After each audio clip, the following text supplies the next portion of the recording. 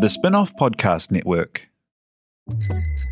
Ready to rediscover the joys of cycling? With over 300 kilometres of cycle paths across Tāmaki Makaurau, jumping on your bike and going for a ride is such a fun way to discover the city from a different perspective.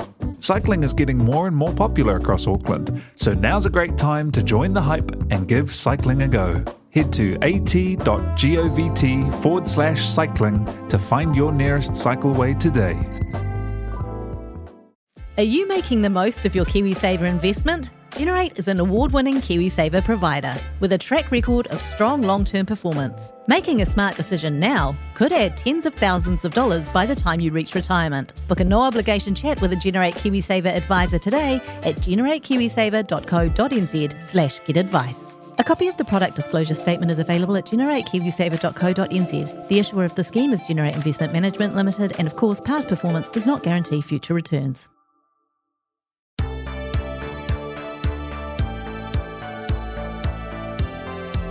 Nau mai ki ngā pepa kate te pakihere roki roki o ngā puka puka. Welcome to Paper Cuts, the podcast all about books.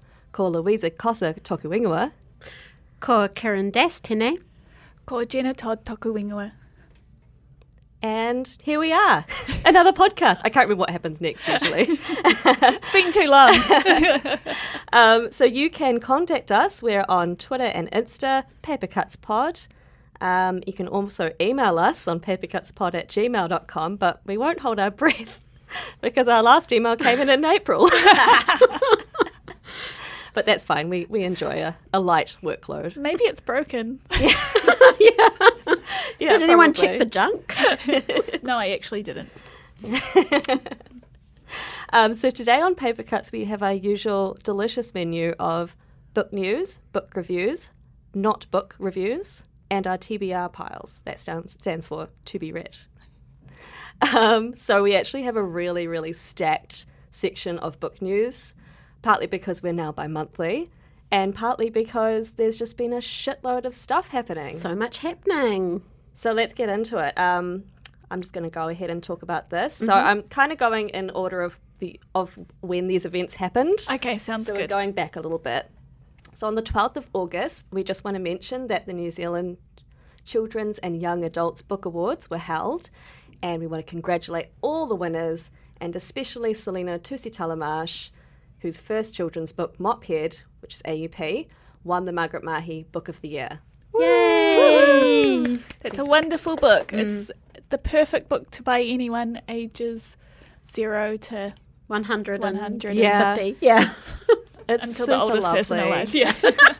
Jenna, you watched the session, right? I did. It was really sweet. It was great. I know that they pre-recorded the winners, but the best part about it was that with Selena, she thought she was winning her category, and then they told her that she'd won the whole thing, so you did get to see that genuine surprise. It was just beautiful. Oh, she's just so cool. And that book's got a follow-up that's coming out soon. It looks cool. I can't remember what it's called. Mophead 2? Mophead 2? It's got 2 in it. That would make sense. Yeah. T.U. Macron. That's coming before Christmas, eh? I think so. Yeah. Stay tuned, everyone. Yeah. Watch the space. Next up, we have the 2020 Women's Prize for Fiction was won by Maggie O'Farrell for her novel Hamnet, Tinder Press. I love Karen, Maggie O'Farrell. You've read this, right? You love it? I have read it. I've read a lot of her books, not all of them. I read Hamnet. I thought it was... I only would have read it because it was Maggie O'Farrell. I probably wouldn't have read it otherwise, but I'm really glad that I did. Based on the subject matter. Yeah. Yeah, I've never read Maggie O'Farrell, but yeah, the concept didn't appeal to me, which is a retelling of Hamlet. And also, it's a really funny name, Hamnet. Well, that was his original name. And it's really interesting because Shakespeare isn't mentioned once in the book, even though he is obviously the father and he's writing this play. It's more the wife's story. That's cool. Yeah. All I knew was Shakespeare's son. That's all. Yeah. I didn't even know that much. But people have been really coming in and saying that they really like it. They're in good hands with Maggie O'Farrell. If you wanted to start with any of her books, of course, Hamnet would be wonderful. But my favourite one of hers is her memoir, I Am, and it's her 13 or maybe 12 brushes with death. Ooh. And it's just so incisive and sharp, and you couldn't really make any of this stuff up. She's had that many near-death experiences, and she writes about them all. Fuck. Incredible. Must be handy to have had an interesting life when you're a writer. I wonder what material they're mining right now. Yeah. All right, next up we have another big one, the International Booker Prize. That's my review book too. Shit. Holy moly. Oh my goodness. It's like the stars are aligning.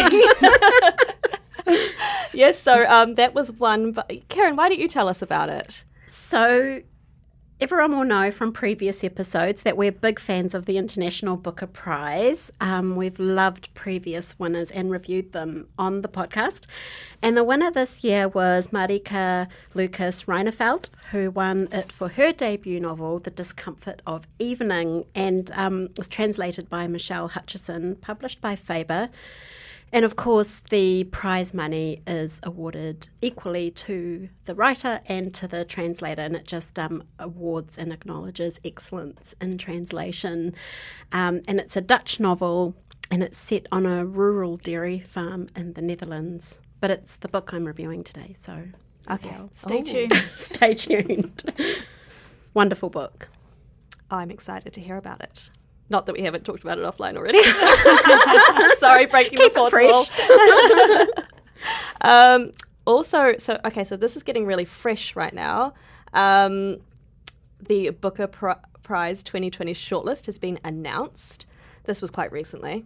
There's no Hilary Mantel, which is, I think everyone expected her third book in the Wolf Hall trilogy. She doesn't need another one for the mantelpiece. No. The mantelpiece! The mantelpiece! Thanks, guys. Oh my God, you're the worst. I love it. Hey, I've actually been thinking about this Booker shortlist that's been announced, and I've seen a lot of people kind of critiquing it and kind of saying, it's never been the same since they opened it up to the Americans. There's been a lot of grumbling. But you know what? I think it is a fantastic shortlist, and it is really diverse and fresh and interesting, and what can be better than having new authors to discover. And I hope you don't mind me saying this, but are they just upset that there's so many brown people on the shortlist?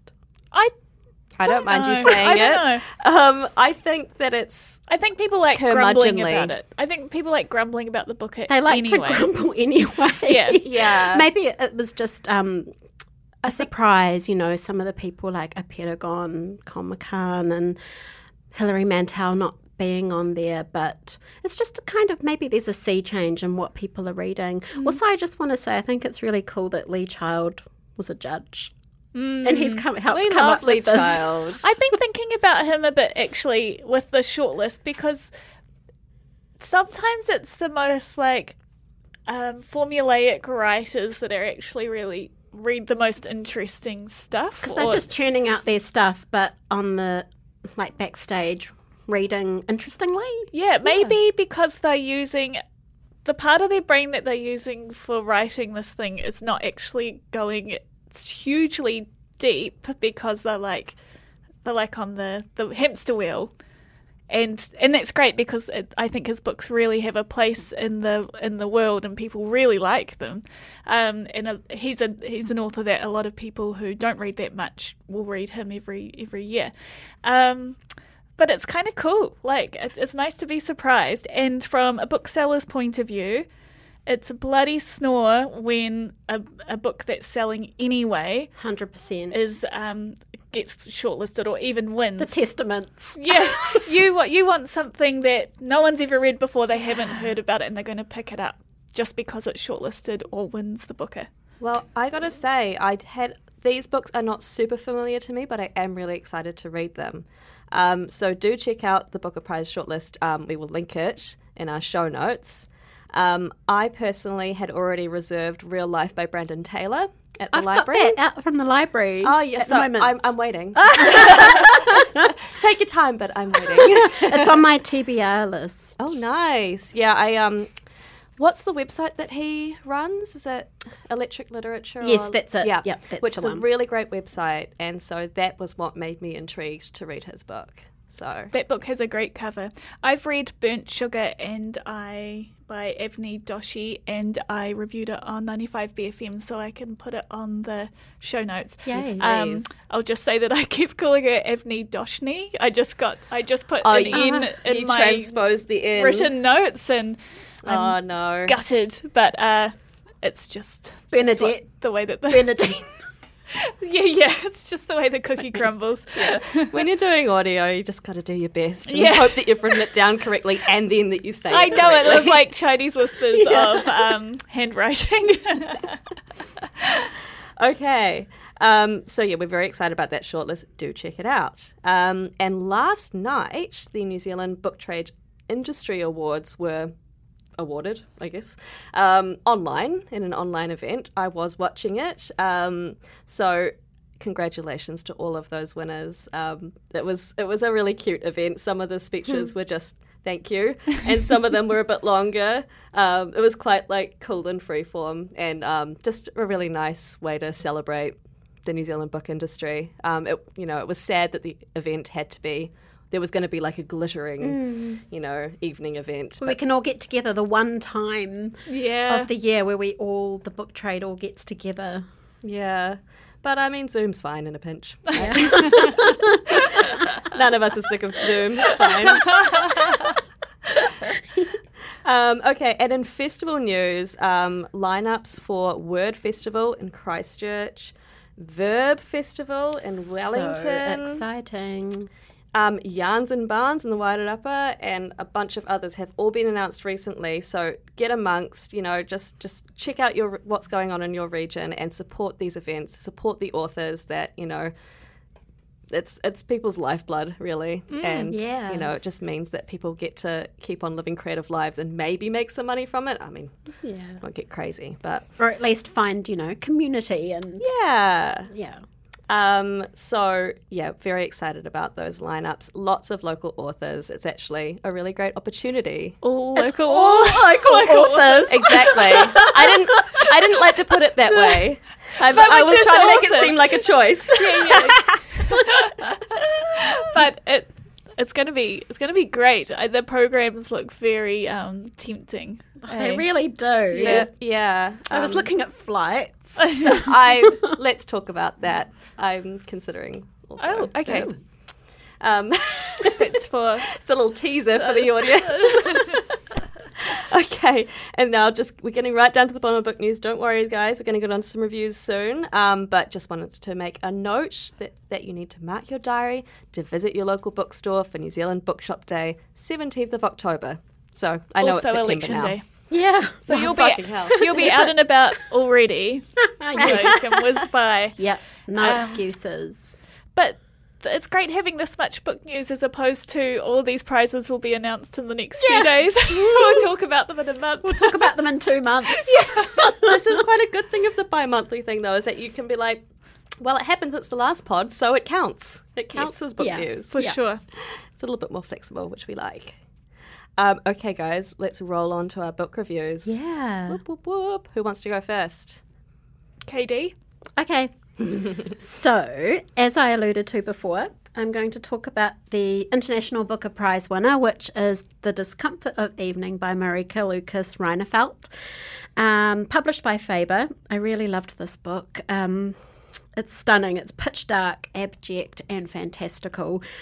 It's set on a dairy farm in rural Netherlands and looks at the effects of grief on a devoutly reformist family.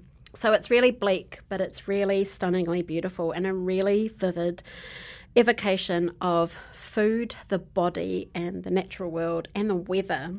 So the title, The Discomfort of Evening, it comes from the moment in the evening when the cows on the dairy farm become restless and they're kind of heaving with milk. So it's just this kind of gloaming vibe. Reinfeldt is a poet, and I think this is really a poet's book. The language is really fresh and stunning, and it just feels really fresh and new and kind of very alive.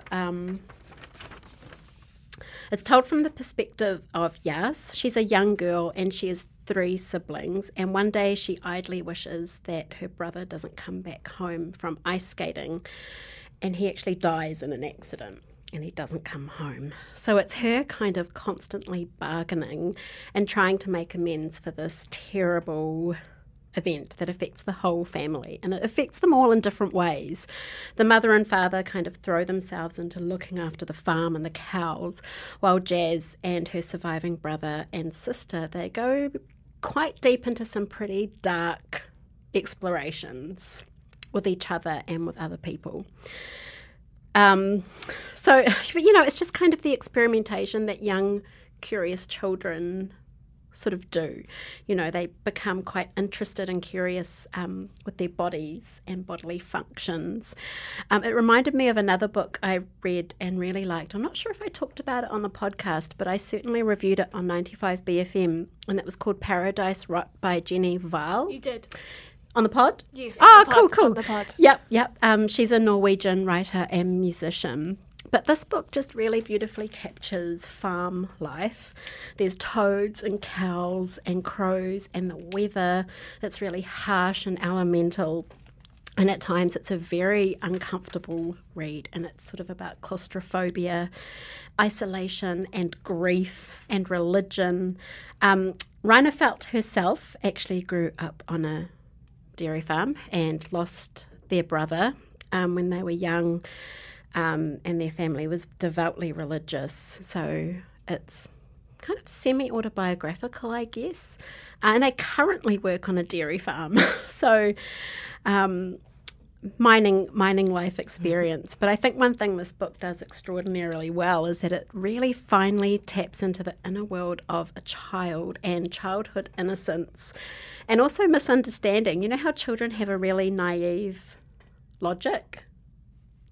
Yeah. An example of that from the book is at school, a teacher says they've got a map on the wall, and the teacher says, put a pin on the wall on the map of a place that you would like to visit. It's good to have these goals. And Yaz sort of thinks, if I could go anywhere, I'd really like to go to myself. And so they put a pin in their belly button, and it stays there, and it scabs over, and they wear this red coat that they never take off. It's pretty intense. It's amazing. This book is amazing at articulating feelings. Jazz says, sadness ends up in your spine. And I just feel like when I say that, you can really feel it. It's so evocative. Oh, any mention of a spine. I know, you're hypersensitive, eh? Yeah. It's like kidneys. But she is acutely in tune to the natural world, and she is such an observer.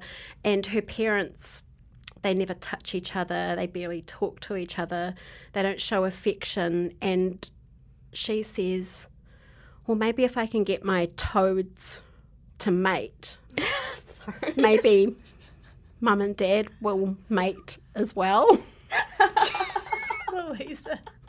I'm sorry, have you guys seen League of Gentlemen? Yes, I have. Oh my gosh, the Toad family. Oh, sorry, dear. that's why I was laughing. I've got it under control now. Yeah, that's amazing. It does have some quite disturbing content in this book, but like Yaz's mum reckons, she says she doesn't like made-up things because stories in your imagination often leave out the suffering and the important things to leave in. The ending is quietly intense, and I guess I could say it's pretty dark, but it's in keeping with the book as a whole. And I think it's a great winner for this prize because it's so skillfully translated, I think, to retain the authenticity and nuance of this young narrator's inner world and very singular voice and experience of the world around her. Valeria Luiselli was a judge, as was Jennifer Croft, who was a translator of Flights by Olga Tokarczuk, previous winner of the Booker International. I don't want to really apologise for talking about dark, sad or bleak content in novels, and it was really cool actually listening to the judges talk about this book and why they awarded it. And yeah, it's cool. We don't actually need to do that. No. You know? Yeah. God, no. Well, just, sometimes people want something happy and uplifting. And I just think it's quite cool. Like, yeah, these books are very valid. They are what they are. They are what they are. They deal with real life. And that's something really powerful that fiction can do. Oh, absolutely. I think there's a book for every occasion, and sometimes you're just in the right space to take on one of these books. You don't have to force it and, trudge through like a miserable book, but it's quite a special book, this one. It's pretty singular. Yeah. I reckon that's definitely one for me to put on my TBR I think pile. you should definitely read it. Yeah. I don't have it here with me, sorry. Oh, that's okay. I'll get it up from the library. Oh, good luck with that. Yeah, I know. I'm way too late. But I've got a couple of other books I wanted to mention briefly as well. Is that okay? Yeah. Please. Yeah, so Summer Water by Sarah Moss, Ooh. which is the new Sarah Moss. I think we've talked at length about her book Ghost Wall. But this is her new one, and it kind of touches upon similar themes, like themes of the natural world and the climate and crisis, and kind of a really dark undercurrent of nationalism and Brexit and the other. I really loved this book, and it's got a pretty killer quote from old mate Hilary Mantel. Yes. Sharp, searching, thoroughly imagined, utterly of the moment, it throws much contemporary writing into the shade. Ooh. That's a pretty staunch endorsement. I'll say. So, yeah, I really loved this book. I read it, of an afternoon. I think people will love this book. And I'll be reviewing it for the New Zealand Herald, so you can stay tuned for that. Yeah. And another book I just finished at 2 a.m. today and reviewed on Radio New Zealand was Mayflies by Andrew O'Hagan, published by Faber. I really loved this book. It is one of the most successful renderings, I think, of male friendship on the page that I've read in a really long time. And kind of a really beautiful, tender look at masculinity and what it can mean. And it's a novel in two halves. It starts in 1986 and then goes 30 years beyond, and it's teenage friends. There's heaps of music in it. In the first part, they're going to a music festival in Manchester. And then in the second part, one of them it's actually autobiographical, I should say. Andrew O'Hagan grew up in quite an unhappy family with an abusive alcoholic father and found a surrogate friend and family with his friend Tully, who was a couple of years older than him. Sorry, Keith. The character in the book is called Tully. It's based on him.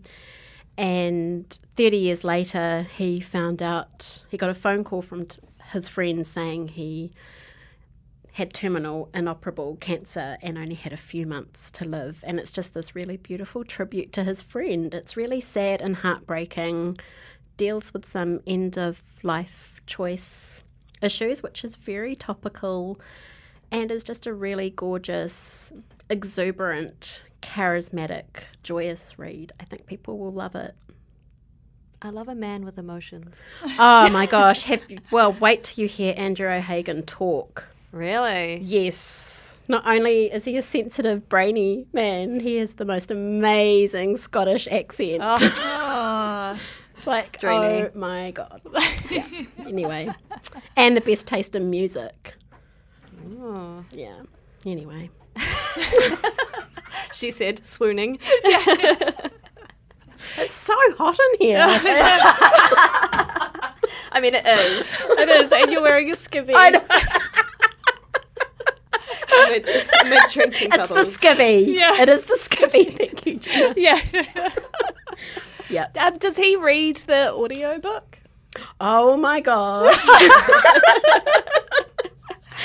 I have to investigate. Yeah. But I did listen to a podcast. I should say Andrew O'Hagan is the editor-at-large of the London Review of Books, which is one of my favourite publications. And the London Review Bookshop have these amazing events, where they have author talks. And I listened to a talk between Andrew O'Hagan and Anne Enright. So you have these two amazing voices, an Irish and a Scottish, just so gorgeous. Yeah. So are they still doing them in lockdown but without an audience? Or? I know that they did some remote ones. Cool. Yeah. Cool. Yeah. So that's what I've been reading. Thank you. Thank you. There's just I cannot stress enough how many amazing books there are out. It's actually keeping me awake at night. Literally, but no, I'm kind of... Yeah, well, why don't we talk about that a little bit? It's because of COVID, right? Everything's been... Well, there's a whole lot of stuff that's been delayed. And so it's all coming out at the same time as the September releases. That's right. And they're all just being pushed out together. Yeah. But it's awesome. It is awesome. It's an embarrassment of riches, right? We say every year, right, there are so many good books for Christmas. But this year it's triple. Everything's coming out at once. Yeah. And it's all top stuff that that people have been waiting to release or that they were planning to release for Christmas. So it's just so much good stuff to read. Oh, overwhelming. Yeah, I'm just trying to it really is. I'm just picturing the new releases, and but it's so it makes our job super easy as booksellers. Yeah. But it's oh my god, are things that are really good going to get left behind because other ones seem more shiny? And then there'll be nothing in March. Yeah. Oh yeah, I know. They can catch up on. Yeah. But yeah, exactly. We can just keep on catching up for the next year. Which will hopefully be normal. And no one's going to be doing anything but reading anyway, right? Yeah. What else Great stuff for people involved in the book industry. Yeah.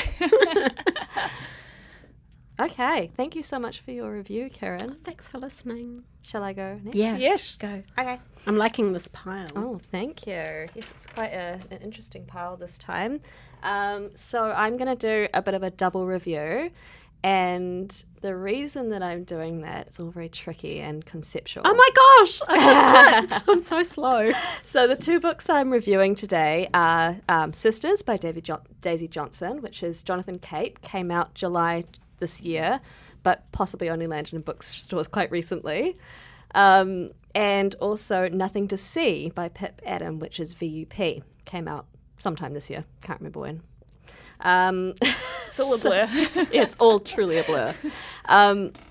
And these books both deal with kind of uncanny doublings, doppelgangers, twins, sisters, possibly multiple personalities. And that is something that I love.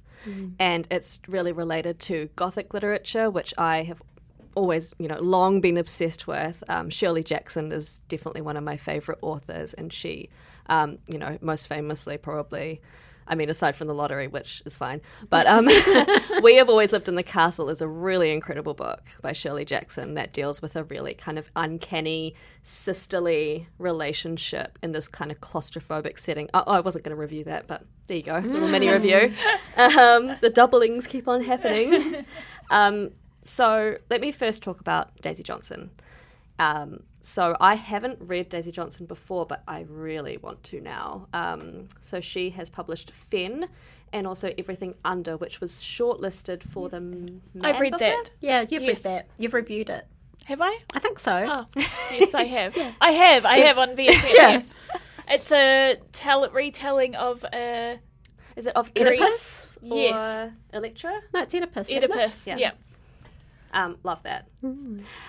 So I'm definitely going to go back and read that now. I can't believe I didn't read it at the time. It's got Greek mythology and, Greek mythology. Canals. I love that. And canals. Another interest of mine. Thank you Love for rescuing me that. there.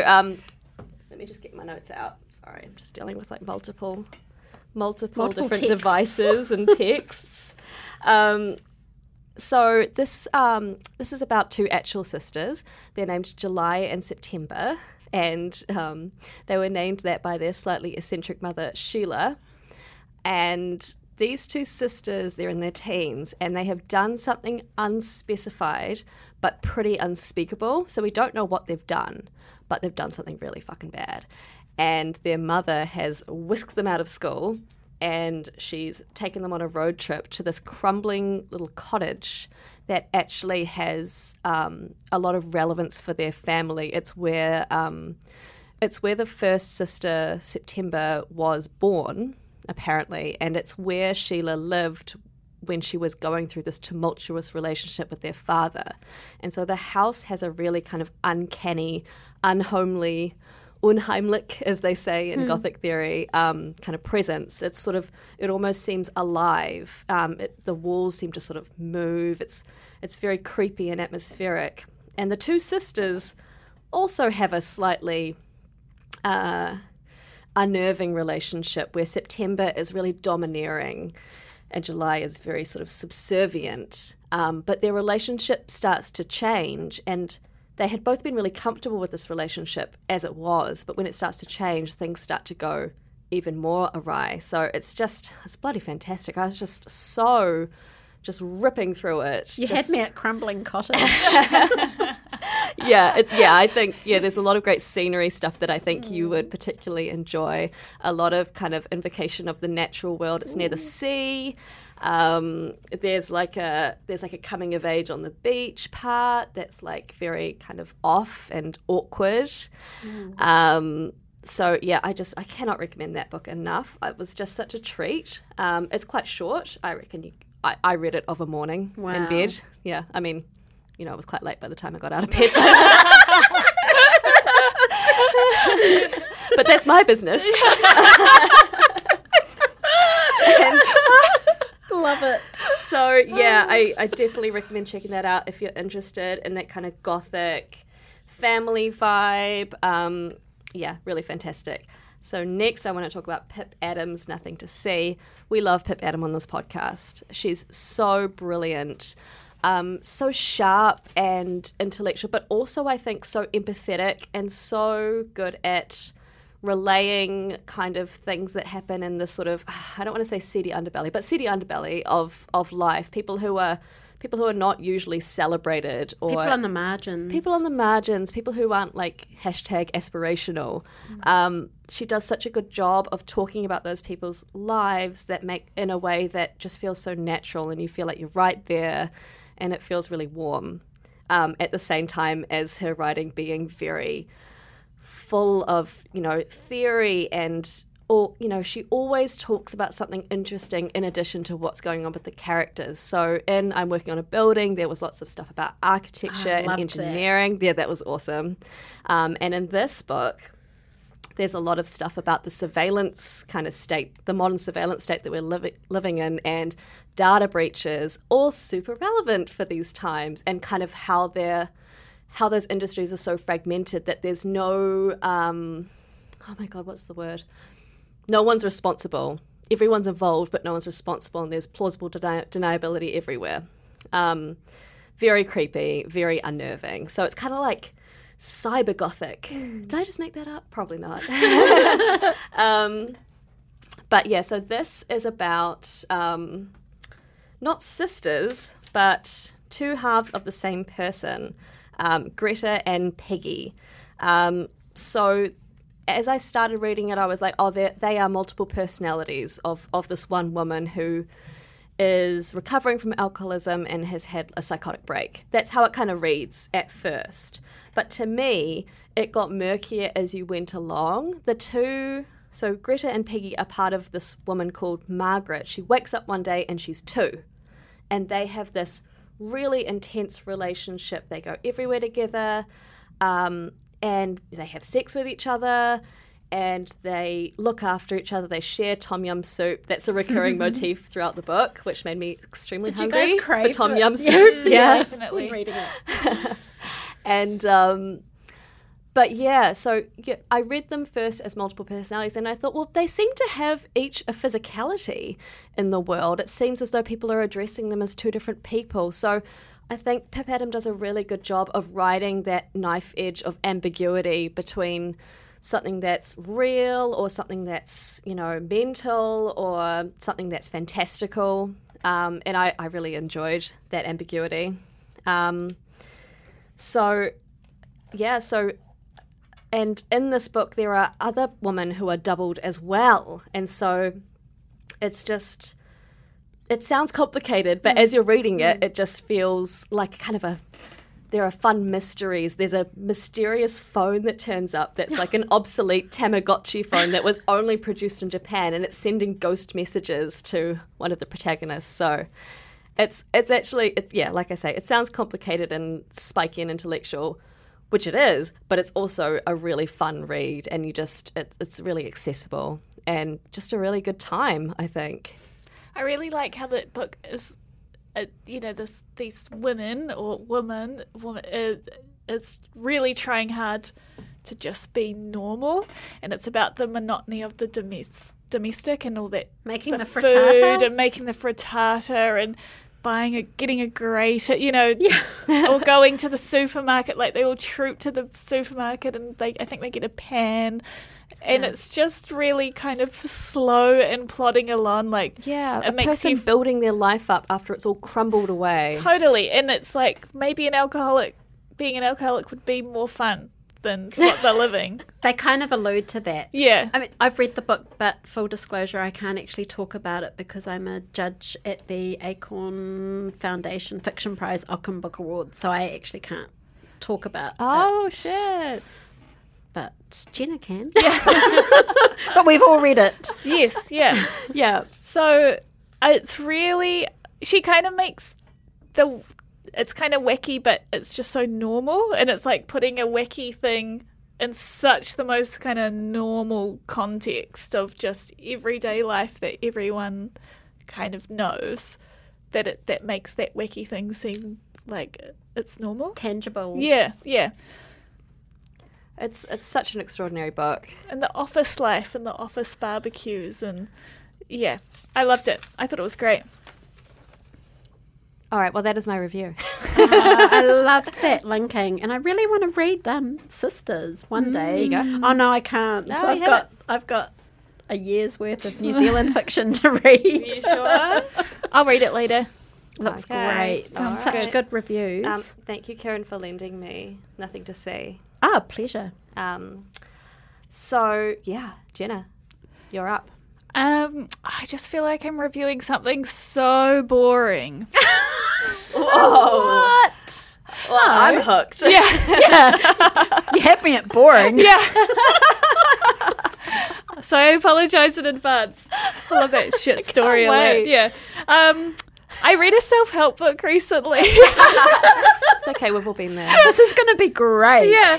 But I just thought I'd want to talk about it because it makes me feel like I'm reading something for a reason. And I don't know, I feel like it's something that comes up when we're on the podcast a lot, but I read this book called Deep Work by Cal Newport. Have you? I've definitely heard of this. Is Yeah. it about breath?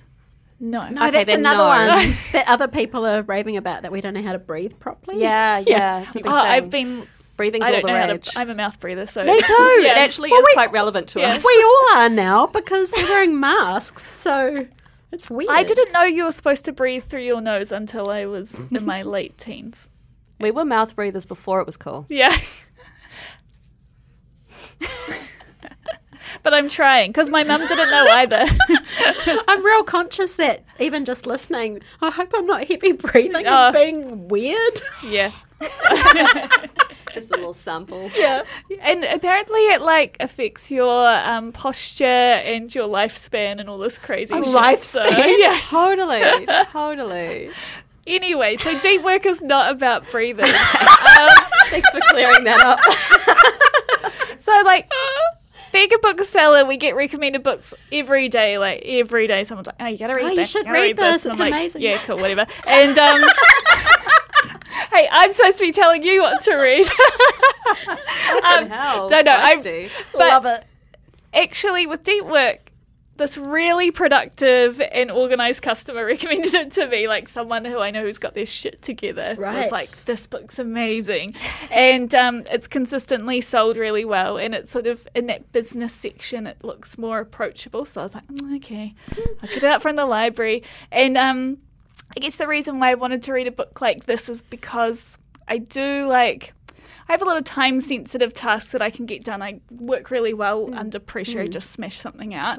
But then I have all these aspirational things that I want to get done. Projects. Just little projects. No one's waiting for it. How can I make time for that in my life? I need to read this book. Yeah, I thought I'd go for deep work.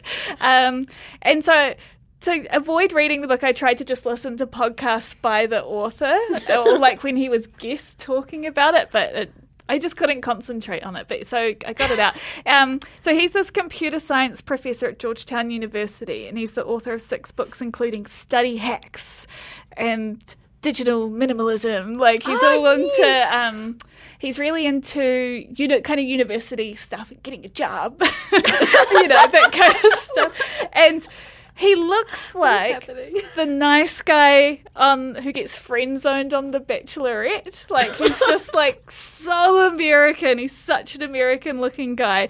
And he's, like, the Bachelorette guy, and then he gets, like, some fans, and then he goes on Bachelor in Paradise and makes a complete fool of himself, and he's, like, not, like, the nice guy anymore. That's how I picture this dude. It's so complex. I was watching him a lot today and thinking about it. But he's come up with this concept of deep work, which is activities performed in a state of distraction-free concentration that push your cognitive capabilities to their limits. Wow. Yeah. So I already got distracted while you were reading out the title. Yeah, and he talked a lot about She shallow did too. shallow work, where you're distracted by emails, open plan offices, and you're working in this state of low concentration all the time. So this book is like quite creepy because it talks about like the optimization of a human, like the output of a human, which I've found kind of weird. That But gives me this like is Matrix compelling. vibes. Yeah, this quite. I do think so. I do. It has a really big focus on knowledge workers, so it's like tech industry, academics. How many papers can you write in a year while turning off your computer at 6 p.m. for the night? So, I found it really stuck to people who might just have one goal, like one paper to write or one thing to research, where I don't feel like I relate to that at all. But it divides and explores different types of deep workers, like the type of people that would go in a cave for 4 weeks and just write their book. Bash or it out. the person that wakes some up in twigs the and honey honey. at 4 a.m. and writes till 7 a.m. and yeah. then goes to their real job. And so most examples in this book the role models were male tech workers or academics, which I was just like, boring. This kind of sounds like something out of Silicon Valley. Yeah, totally. And you can just picture the type of people that read this book, though I'm one of them now. But anyway, my biggest takeaway, so maybe you don't have to read the book, is he defines low-impact activities and high-impact activities. So whatever you're doing, is it low impact for your life? Like, how much is that going to reward your life? You scrolling on Instagram for half an hour, is that a high impact activity or a low impact activity? I think we can We say know. we know. I think we know. And so, yeah, he pretty much just says write lists, schedule free time, have shutdown rituals, because he thinks you can do all of this while having breaks at nighttime. But What about the shit you have to do but don't want to? well, that's the hard You know, thing like because that's the stuff that takes up all our time. he's a researcher, right? So he's He's just got all like that time. he's got all this time. What To new thing am I research. going to discover about computer Most of us are science? working class, bro. Yeah, we're just like, got to do the job. And we genuinely have to have interruptions all the time, which are interruptions we Yeah. make our Those living. interruptions are part of our work. Yes. Yeah. So I think it was like, it's all self-help books. I think you take out of it what you want and what you need. It was fine. So what was your takeaway? Like, how is there something that you have taken from reading this book that's made you sort of think about how you can apply it to your life practically? Well, I think that low impact and high impact thing, it's like, what am I doing with you? What am I doing right now? Is this going to further me? And it doesn't need to be like financially or like, or in a career wise. It's like, what value does this add to my existence? You know what I mean? Yeah. No, I think that's a strong message. Do you want me to read you the worst last sentence of a book I've ever read? Yes, please. Okay, so he quotes Winifred Gallagher and he says, What's that? I'll live the focused life because it's the best kind there is. And then Cal Newport says, I agree. So does Bill Gates. And I hope now that you've finished this book, you agree too. That was the last sentence. Oh my God. It's so like written on the dunny. And it's at the end of like some kid's first essay. I agree, and hopefully by the time you finish reading this essay, you will too. The end. But I'm interested in some things that he has to say, and I think when you look at the and we spend a lot of more time at home now, so it's like, how much do you spend? And a lot of it comes down to the internet, and I think it comes down that digital minimalism, which is his next like TED Talk thing that he goes through. I don't feel completely converted, but I feel interested. Well, and I feel interested to read more self-help books, actually. It's a gateway. Yeah. Because I remember, what was it, a year ago or something, where you got me into, you talked about it on the podcast, downtime. And that was such a positive thing. And I feel like, that's that low impact, high impact, reducing that kind of death scroll. But then that's us always thinking about, we need to be productive all the time. Yes, yeah. And multitasking. Totally. So there's that other part of you that, like the optimization of a human. I always need to be doing something that's worth something. Can I just sit here like a sack of potatoes and just be a blob for a while? That's okay too. Even if we're not doing something, we're sort of like, okay, we could listen to a podcast and gain some information while we're doing nothing. Yeah. Yeah. It's good. Yeah, it's just got me thinking. I've actually reserved Big Magic at the library. Is that Elizabeth Gilbert? Yes, yeah, that's my next one. Who are you? I'm not going to review it. This is the worst one. Now that we're sharing. Yeah. Here we go. Have you read it?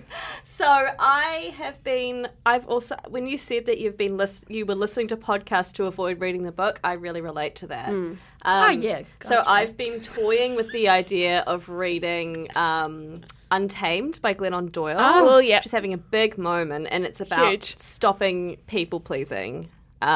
That book is haunting me today. I couldn't find it. Did you find it? No. Oh, fuck.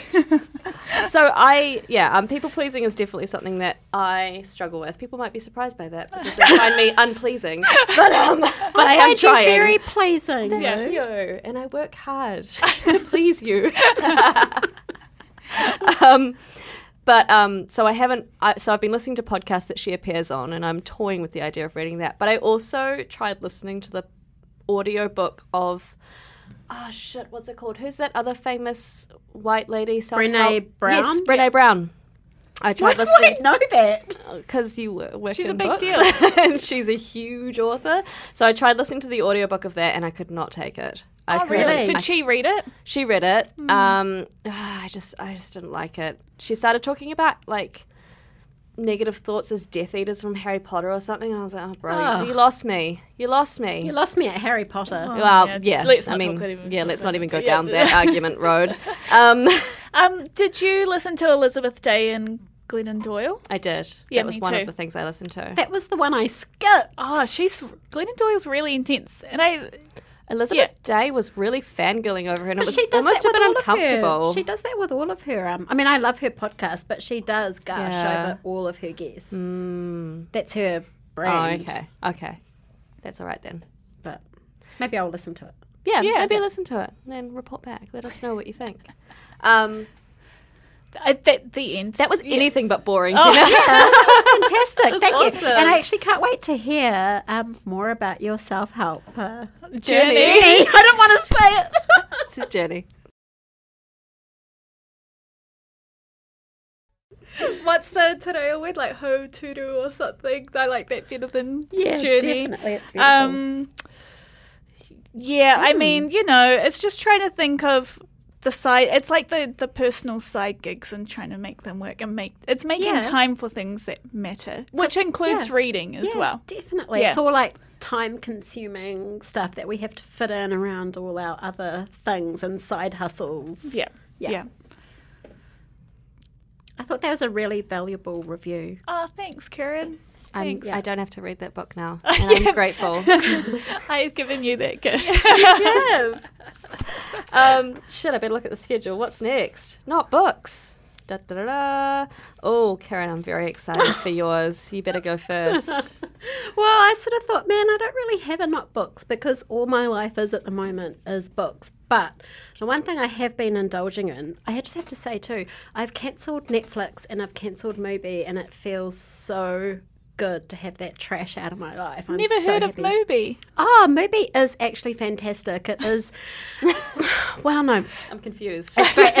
It's a film subscription okay. service. I think it's something like $10 a month, and Hey, it all adds up. it all adds up. That's what our mate Carl Newport would probably say. Probably. Yeah.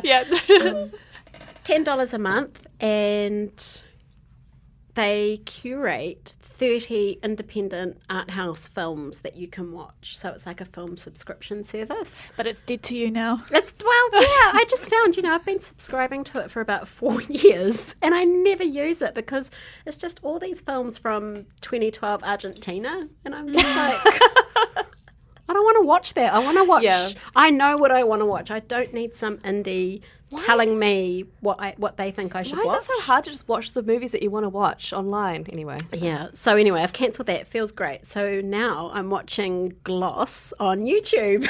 Tell us about Gloss for the babies in the audience. Yeah. So for anyone who doesn't know about Gloss, it was a fantastic New Zealand drama about the lives of the rich and famous and fashionable people involved with a fashion magazine owned by the prestigious Redfern family of Remuera, Auckland.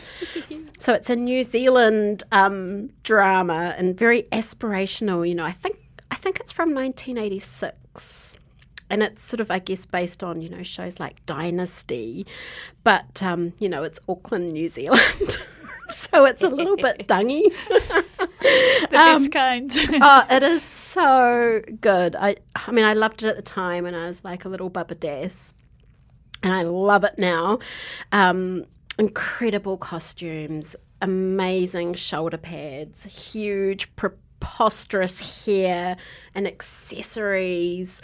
Was Belinda Todd in that? No, but Mirinda Harcourt was. Other redhead. Yeah, big. Loads of bitchy bon mots, completely ridiculous, improbable subplots, and really outlandish. It's just trashy, good fun. Absolutely loving it, and it's great seeing Auckland through that lens. The dialogue is incredible, and it's just, it's fantastic viewing. I feel like it's an important part of our social and cultural history. And for ages you weren't able to watch it because it wasn't available, but someone's uploaded them onto YouTube. There's some on New Zealand On Screen. It is so good.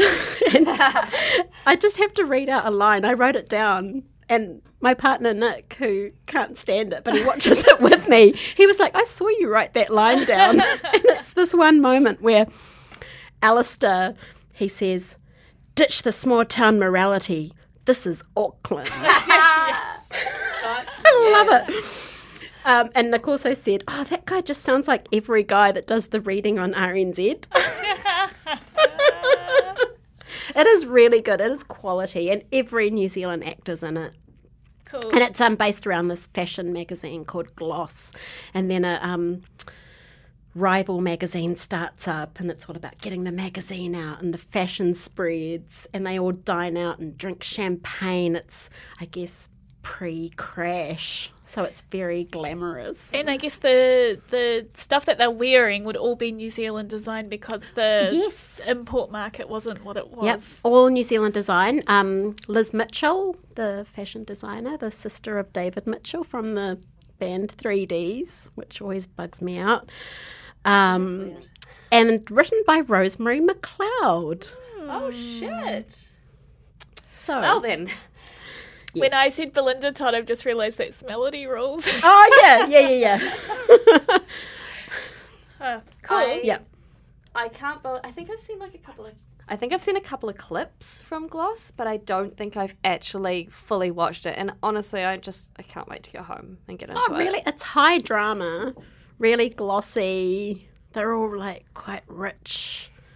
I love Remuera, but it's New love Zealand. that though. I love that. Yeah, it's great. It's really that good. combination of like hokey versus like that seedy Auckland, like And just 80s, the art direction. dirty And decade. Also, my friend sent me a message when I said that I'd been watching it, and she said, "Oh, when I watched Gloss, I went out and bought a art deco drinks trolley to put my stereo on because that's what one of the characters had. And that's actually what I have at home as well. Shit. I didn't even Gloss know. life. Wow. Yeah, Here we are, Auckland. it's like it makes me This want to is work at Auckland. a 2020. glossy magazine. I also have an Art Deco drinks trolley. I need to get the stereo off there and put some actual drinks on there. Yeah. Yeah, I don't use it for drinks either. So that's my not books. Thank you, Karen. Great to know that that's on YouTube. That is very Yeah. exciting news. Don't take it down, whoever uploaded it. All right, I'm going to go next because I'm next on the list. And I'm just going to talk about The Great on Neon. So I recently subscribed to Neon, and it is a lot better than Netflix, I got to say. I'm Well, just that gonna can't put be it out hard. there. Well, it's got Succession, which I was thinking about reviewing, but I'm like, I'm so fucking late to the party. No one cares about my hot take on Succession. Love Succession. Always looking for something that can be the same, and maybe this is it. It's not.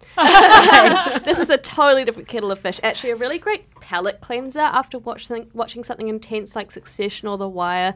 So The Great is a very loose retelling of the rise of Catherine the Great, Empress of Russia. And it was created by the same person. I did write it down.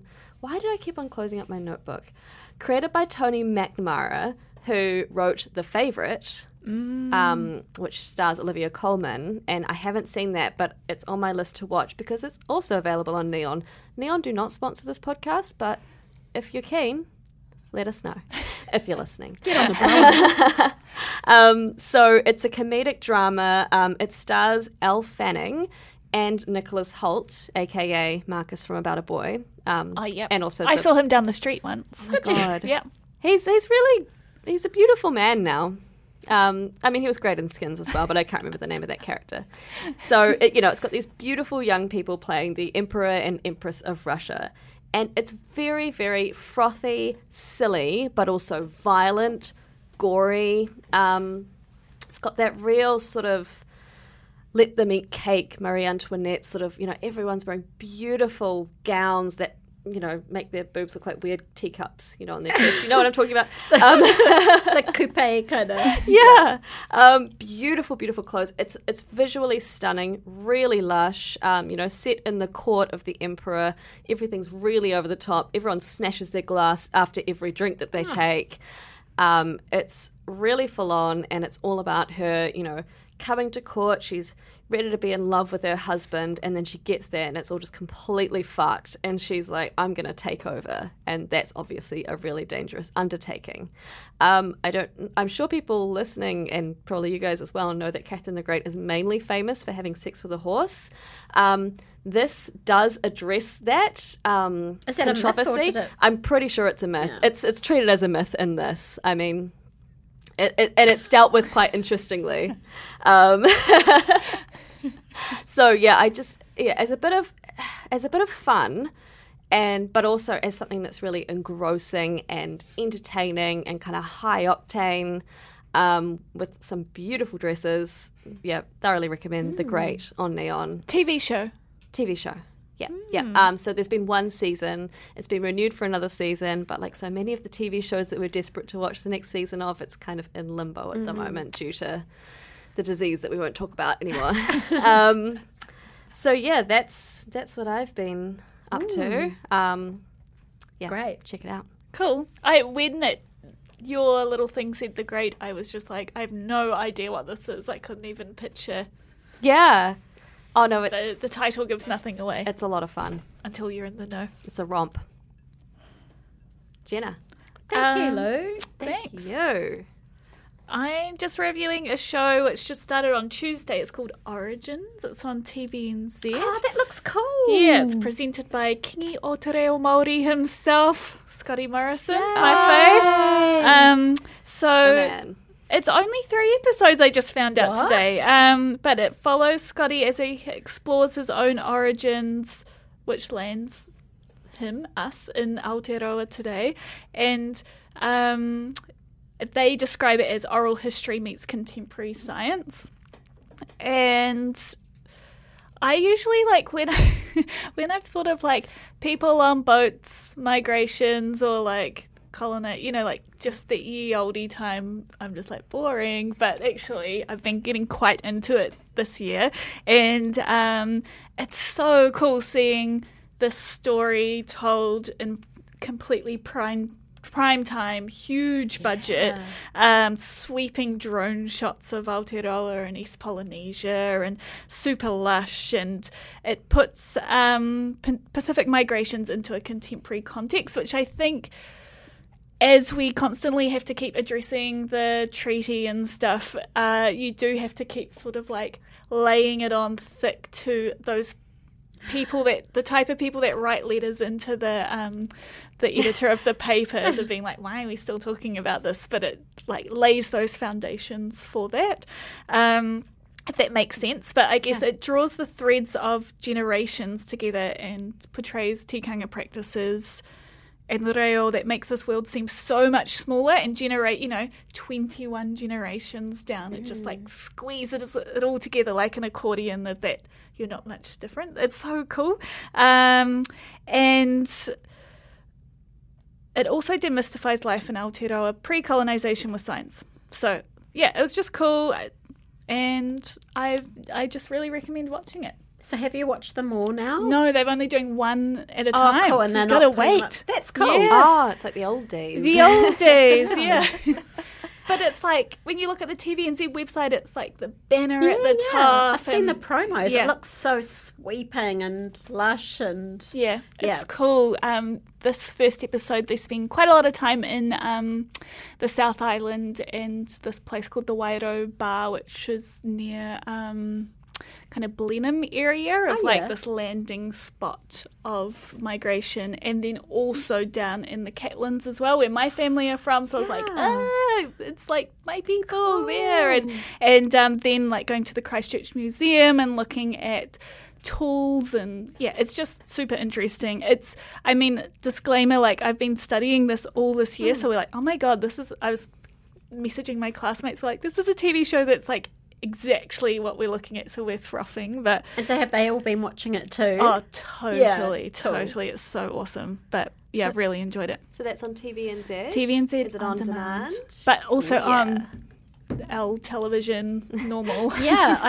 We'll look forward to watching that. I think it's worth looking at. You'll feel good after watching it. It's a great recommendation, especially because it is Te Wiki o Te Reo Māori, which, by the way, is why I gave our welcome in Te Reo at the beginning of the pod. I forgot to mention that because I was so flustered and nervous. Thank you to Jenna for providing that translation. Who knows if that's exactly correct, well, but I'm sure it'll be. I'm happy to receive constructive feedback on that and on the pronunciation. Thank you. I'm awesome. I'm definitely going to check that out. Cool. Me too. 100%. All right. Sounds like a cool balance of TBR. things. Well, don't leave yet, guys. Time for the TBR pile. Bluff and oranges. Yeah. Who's up? I think it's you, Karen, if you don't mind. So we talked about the Booker Prize shortlist, and the 2 books on my TBR are on the shortlist. The first one is Shuggie Bain by Douglas Stewart. I've been so excited about this book, and it's been really hard. It was hard to get a hold of during COVID, but I managed to nab a copy from the library, which I'm so happy about.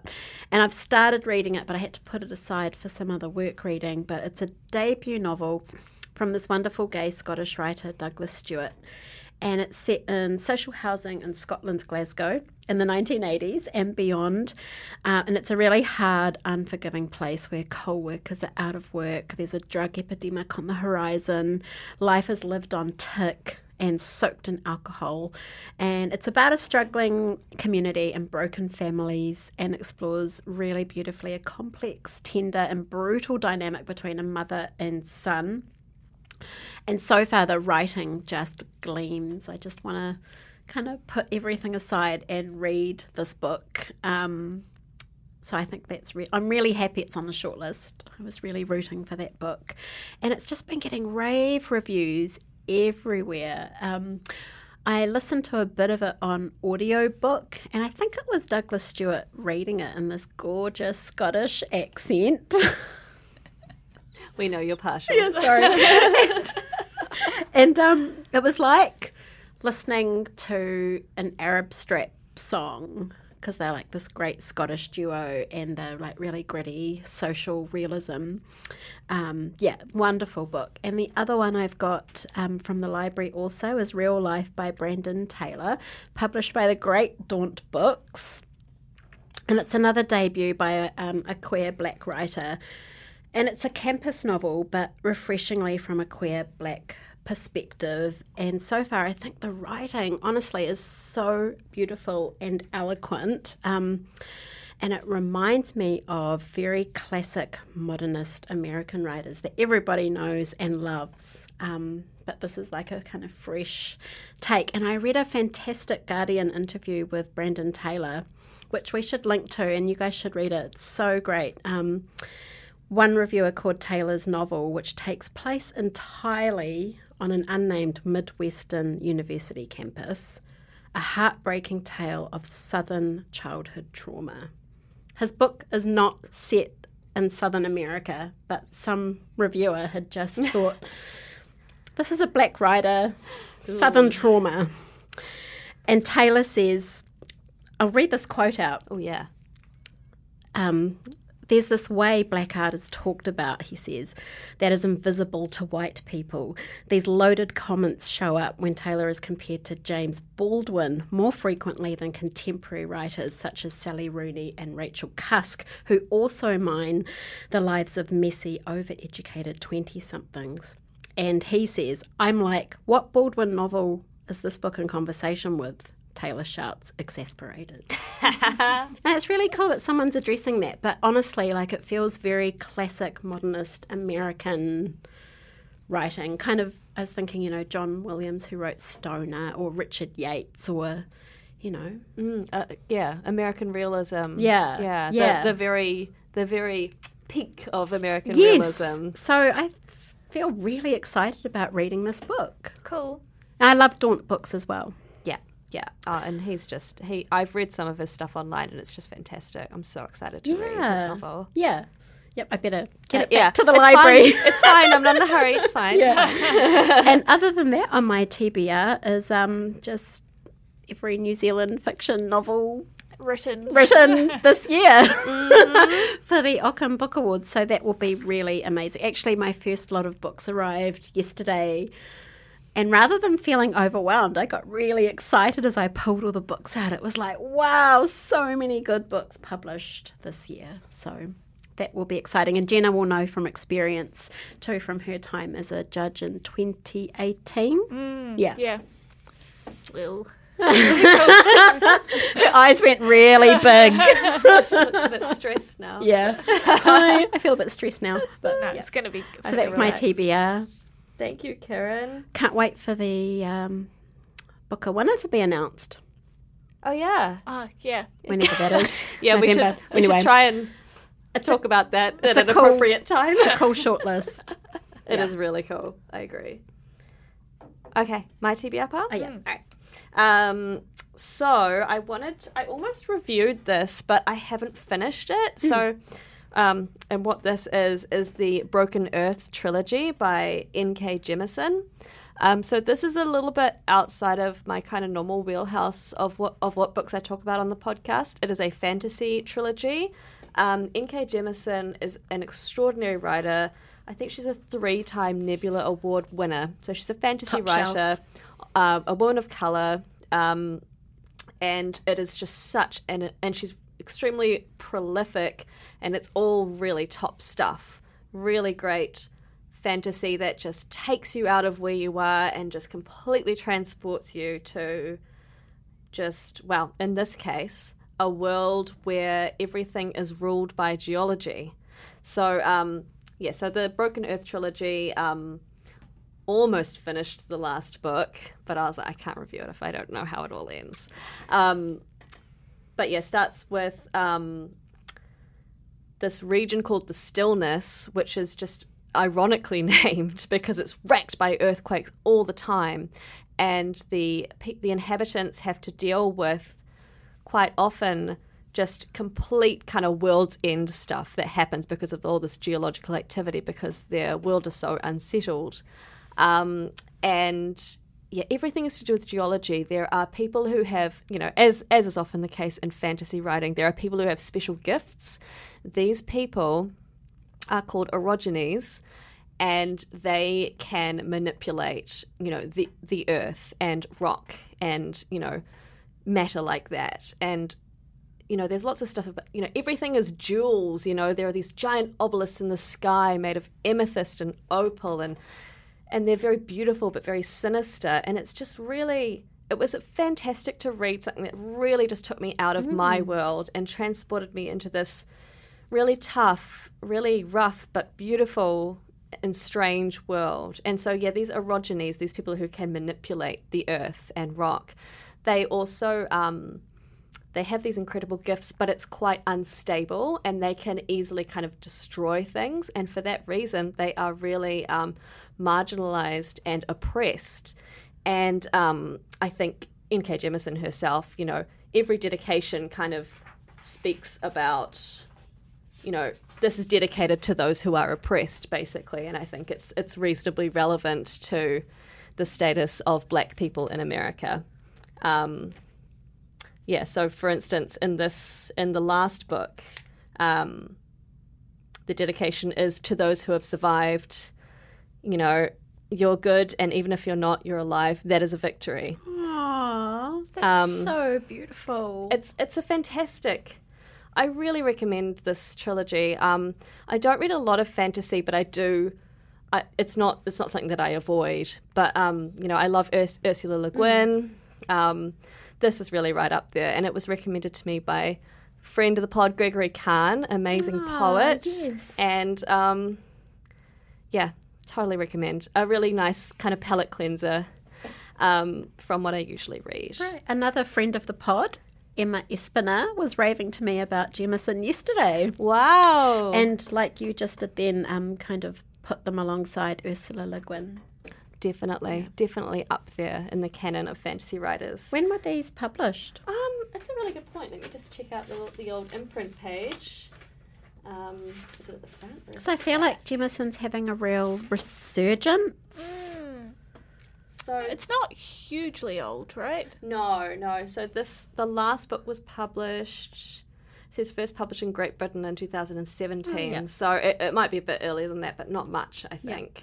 But yeah, she's written quite a few trilogies, and they all look fantastic, and quite a few series. And she's done what Mantel will not be able to do with winning a prize for every book in her trilogy. How rude! I'm sure I read somewhere that Hilary Mantel's not going to write fiction anymore, or historical fiction. So can't wait to see what she does next. And then also books on my TBR pile that I actually haven't read at all, but which I bought recently and I'm very excited to read. Sprigs by Brynavin. So Nunalea. good. Can't say anything. Can't wait. And that is out from Lawrence and Gibson Publishers, and then also The Swimmers by Chloe Lane from I can't wait to read that. Can't say anything. Went out and bought some NZ Lit the other day and got a nice pile to dive into. I was right there. You were right there. Not intimidating you into buying anything. No, you were just the right amount of persuasive. So that's my TBR pile. Jenna, what's on yours? Okay, Big Magic. Let's call it Lost in Transit in the library. Oh, but what? Lost in transit or just in it's been transit? in transit for over 2 weeks.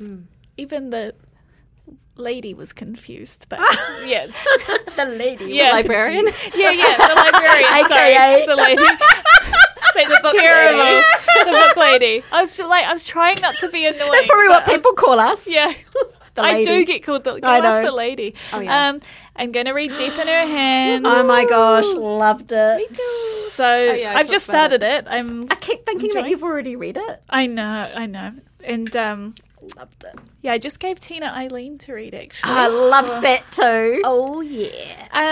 I got a really great recommendation from Louise from Mordini's Tree of Strangers by Barbara Sumner, which is published by MUP. A lot of buzz about that book lately. She said it was amazing. Yeah. It's this funny little book, Yeah. little publication. Is nice that little it there hardback. in front of you? No, sorry. Okay, it's in the it's book. not. But it's a memoir about adoption in New Zealand, but it reads a bit like a thriller because it's like unbelievable what happens. So I was just like, oh, gotta get that It ASAP. looks great, that book. Yeah, so Yeah. I'll let you guys know. And then I've also got Nowhere to be Found by Bay Sewer, who wrote Oh, Untold Night and Day, yes. which is such an cool. underrated book of So 2020. good. A It's Paper so Cuts good. fave. Yes. It's going to have a moment, Yes. thanks to you. Yeah. We'll push it I through. want to read it. It looks cool. And yeah, that's what I've got in the pile. But it's because before the second lockdown, we were at work together and we were just like, who knows what's going to happen? We got these emergency piles and we just keep grabbing them. And I've kind of finished towards that now, and I'm in this great moment where you're sort of like, oh, what's next? So is Nowhere to be Found a little novella? Or Yes. Yeah. Yeah. And it was published, it's like an older one. I think it's 1998, but translated in 2015. Wow. And I'm pretty sure Pip Adam talked about it in her piece about translation, and that's why I got it. Cool. Yeah.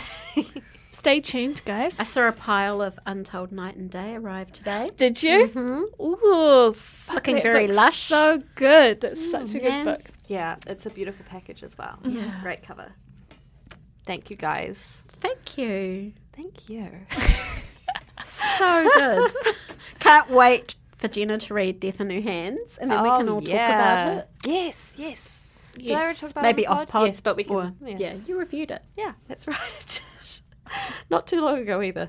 All right, so that's about us, really. So I just want to say a big thank you to Tina, who was very patient with all our delays and with us moving our heads away from the mic. Sorry about that, and we will be more professional in future. Thank you to the Spin-Off for putting up with us as well. Mm-hmm. Thank you to you listening. And the spin-off members. Thank you, spin-off members. Thank you. Thank To the you spin-off members. to Jane Yee, Yeah. our dear leader, Our band manager. band manager. And thank you to you, the person listening right now. Yeah. And Toto. we hope that you enjoyed, and if you did, then we hope that you are subscribed already, and if you're not, it's quite easy to do. Just hit that subscribe button. You could even rate us on iTunes or your pod provider of choice. Apparently that helps other people find us through the algorithm. I don't know. That's what I hear other podcasters say. Yeah, same. We're all just trying our best. And We'd love muddling to hear through. from you anyway. We would love to hear from you. Our Gmail is so empty and lonely. You can email us, and you can hit us up on Twitter and Instagram. We're at PaperCutsPod across all platforms. And thank you, Karen and Jenna. Oh, Thanks, Lou and Lulu. Jenna. Love you. Love you. Bye. Bye.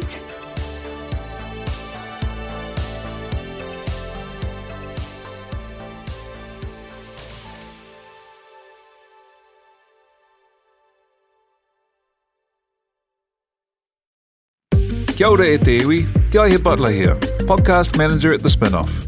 If you enjoy listening to our podcasts, consider supporting our mahi by signing up to become a Spin-Off member at thespinoff.co.nz/donate. The Spin-Off Podcast Network.